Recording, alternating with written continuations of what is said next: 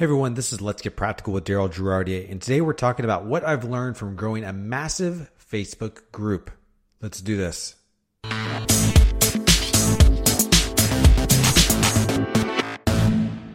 Welcome to Let's Get Practical. This podcast is about church communications from a practical standpoint. It's about what works and what doesn't. It's about helping you cut through all of the clutter and noise and getting straight to the point.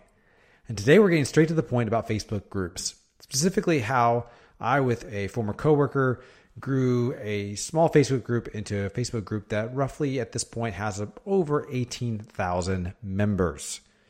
So if you don't know, I run a Facebook group with a former coworker of mine, Katie Allred, and it's a Facebook group that's designed for church communicators. And right now we're sitting at a little over 18,000 members. In fact, in the last year, we've grown by 8,000 members, I think, from the last time I checked the stats. So we've had quite a good amount of growth over this last year. And to let you know what's kind of like the managed group like that, on average, we get about 20 to 30 posts per day of people wanting to post inside of the group. And so that's what we have to look at on a daily basis to approve and decline. And then we have about 30 to 50 requests a day to join the group. And we probably decline about half of those requests of people to join the group after filtering out for people who actually are church communicators or have some sort of vested interest in church communications versus spam or people who we think probably won't best fit the group given some of those criteria. So that's kind of what we deal with on a day-to-day basis in regards to this group. But I think there's some key things that we've learned over the last year about the Facebook group that I think will apply to church communicators as a lot of us are diving into the Facebook group waters.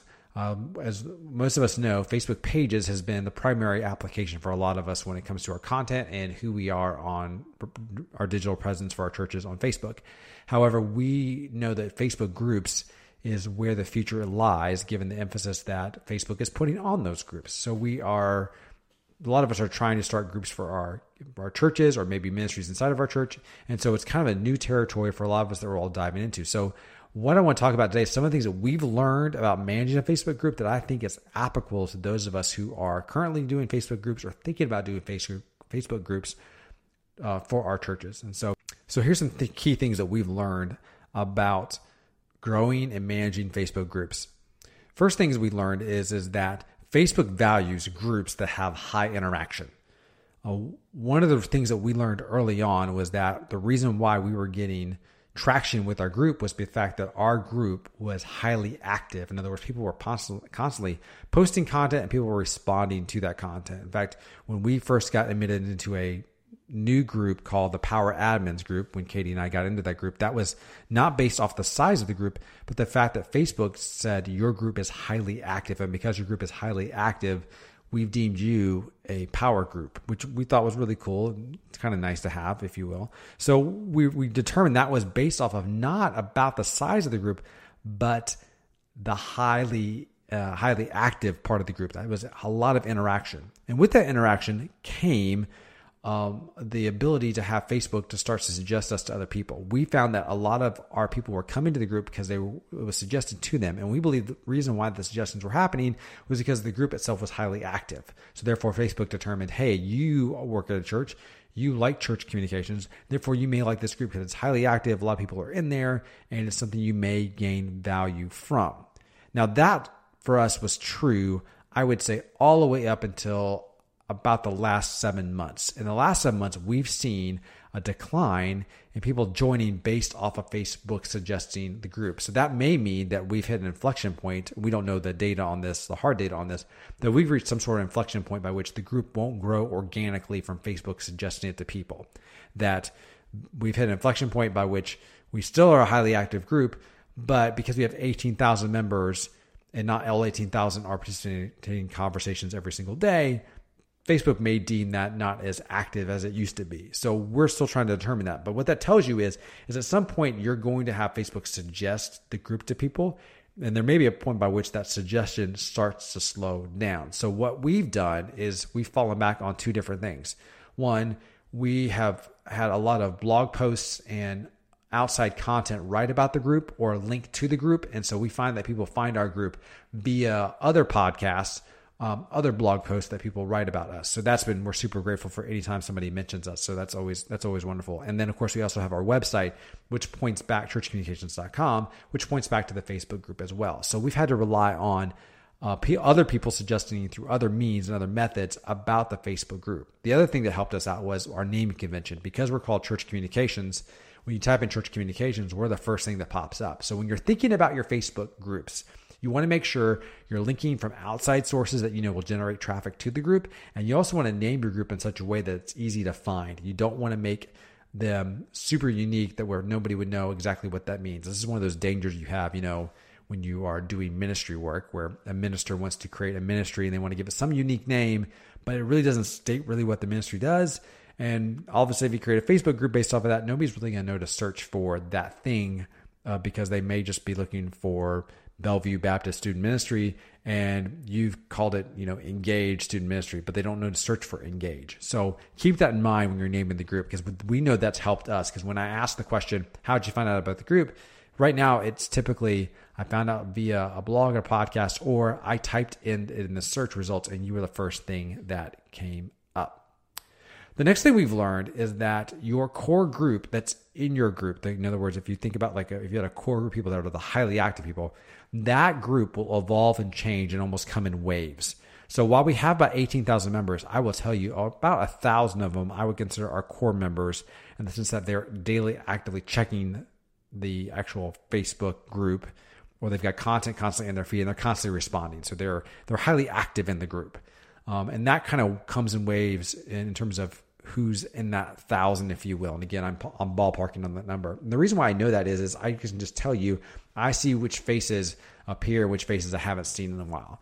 I can just, because I read a lot of the comments, I read a lot of the posts, and I can tell you who's highly active and who was previously highly active. So for us, we're seeing that the evolution, that the group, if you will, the DNA doesn't necessarily change, but maybe how it looks and feels can change over time as that group evolves and grows. And then in the subset, by the way, of that 1,000, I would tell you, is we know we have 100 people that are our top contributors. That group will change as well. So your Facebook group is going to evolve over time. It won't seem static unless, nobody else joins your ministry or nobody else joins the group, then yeah, it will stay the same. But as your group grows, if you have rapid growth, the nature of that group will change. So you're just going to have to manage that as you go along. Here's some of the things we've now learned about the content inside of your group. And this is this is stuff that we're definitely seeing in the last 6 months that's changed things for us in terms of how we approach content. But some of the things we've seen is that outside links that take you outside of Facebook, we know when you post those type of things on pages, we know that you're not going to get a lot of organic reach on that. You're going to have to pay for it. But when we first did groups, that was never an issue for us. That Facebook groups always treated links like pretty much any other content. And I can just tell you that based off of people's interaction with the content, likes, shares, comments, all that kind of stuff. When we started posting outside links lately, that content's not getting nearly the same amount of interaction with people.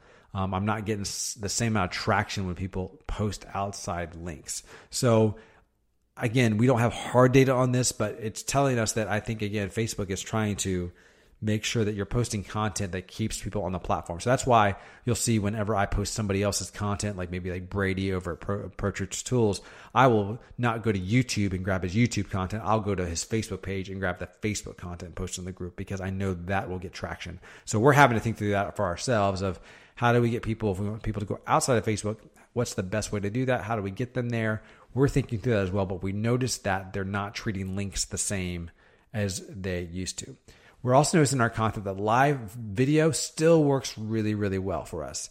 It's still one of those things where I'll go live every Monday. I do a giveaway every Monday morning in the group, and that content still performs really, really well for us. We'll still get 1,200 to 2,000 views on a good piece of content within a 24-hour period inside the Facebook group, which we're super happy with. We're super happy with anybody who takes the time to watch any of our content. So we're finding that Facebook Live still is doing really, really well, still actually does better than pre-prepared content, depending on the nature of the content itself. But live content still does really well inside a Facebook group. So if you have a Facebook group, what you want to do is you want to do live content as reasonable as possible, because that's still going to get you the interaction with your audience that you're looking for. So that's nothing new. But again, inside of groups, I think because you're hitting a really targeted audience, I think Facebook Live provides that much more value. Another thing is that and this is not so much what we've learned, but this is what we see coming down the road. And after I've talked to multiple people who live in the same sphere as this, is that at some point we believe that Facebook will probably provide or run ads inside of a group. Now, if you are in our Facebook group, you'll notice that we do run ads in our group. We have a group sponsor of the month. And we do that for a whole different host of reasons. And that's worked really well for us. However, we know there's going to come a day where somebody's going to be able to run an ad in the group that we're going to have no control over, because Facebook is going to say, would you like to target this group? And so, again, I don't have any hard evidence that this is going to happen. I just know that Facebook's mentality seems to be grow something inside their platform to a certain inflection point and then figure out a way to monetize it. And I see that's what they're doing with groups. Grow groups to a certain inflection point, and then they're going to figure out a way to monetize that. I think the natural thing to do for them would be to run ads. So if you have a Facebook group, don't be surprised in 18, 24 months if you see the fact they are now going to run ads for your group. So that may be if your group is based around, obviously your church, a ministry inside your church, and obviously it's based around a community in a region. Don't be surprised if like a local auto dealership or whatever can now run ads inside of that group based off the fact that you live in a certain community. I just think that's going to happen. It's just Facebook's nature and the way they handle things. So you just need to be prepared for that down the road. We're prepared for it. We just know it's going to happen. And when it does, we're going to accept that for what it is.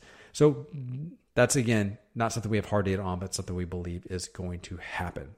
Now, growing this group, one of the things you have to think about this in terms of growing this group when you hit a certain inflection point is that it does take a tremendous amount of your time. And this is what I want to close with, is that when you start a Facebook group and your group grows rapidly, and I hope your group does, I hope you have a lot of growth and a lot of interaction with this group, is that these groups really take on a life of their own, and it really requires you to really think strategically about how you're going to scale this and make it sustainable. For us, that's us bringing on moderators to help us deal with all of the traffic that we get, all the comments that we get, the approvals, declines, all that stuff that we have to deal with. We've had to do that. You're going to have to do that at some point. This cannot be a one-person operation. As much as I'd like to think it could be, it's not going to be for you. So when you're growing your Facebook group, you need to think through volunteers to help you out to manage the day-to-day, because you don't want to be glued to your phone 24/7 or your laptop, your iPad, whatever. And you don't want to constantly live in there, but you got to have a sense that somebody's always watching over it and making sure that conversation is flowing, going in the right direction, and nothing nefarious is happening. So you want to think that through. And I will tell you, for me, having our moderators has been a huge help, that I don't have to constantly look at the group 24/7 to say, oh gosh, is everything going the way it's supposed to go?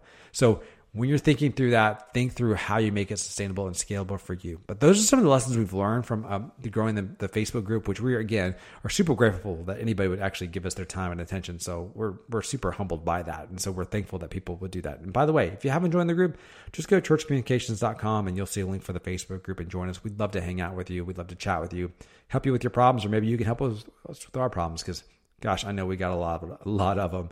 So there you go. That's what we've learned from growing a massive Facebook group, specifically the stuff we've learned over the last year. Thanks again for listening to this podcast. If you love this podcast, please leave us a rating on iTunes. We would love it, and we'd really appreciate it. Also, don't forget, you can always give us feedback by going to the link in the show notes. You can do that as well. We'd love to hear back from you on that. Hope you're having a great day, and I'll talk to you soon. Thanks. Bye.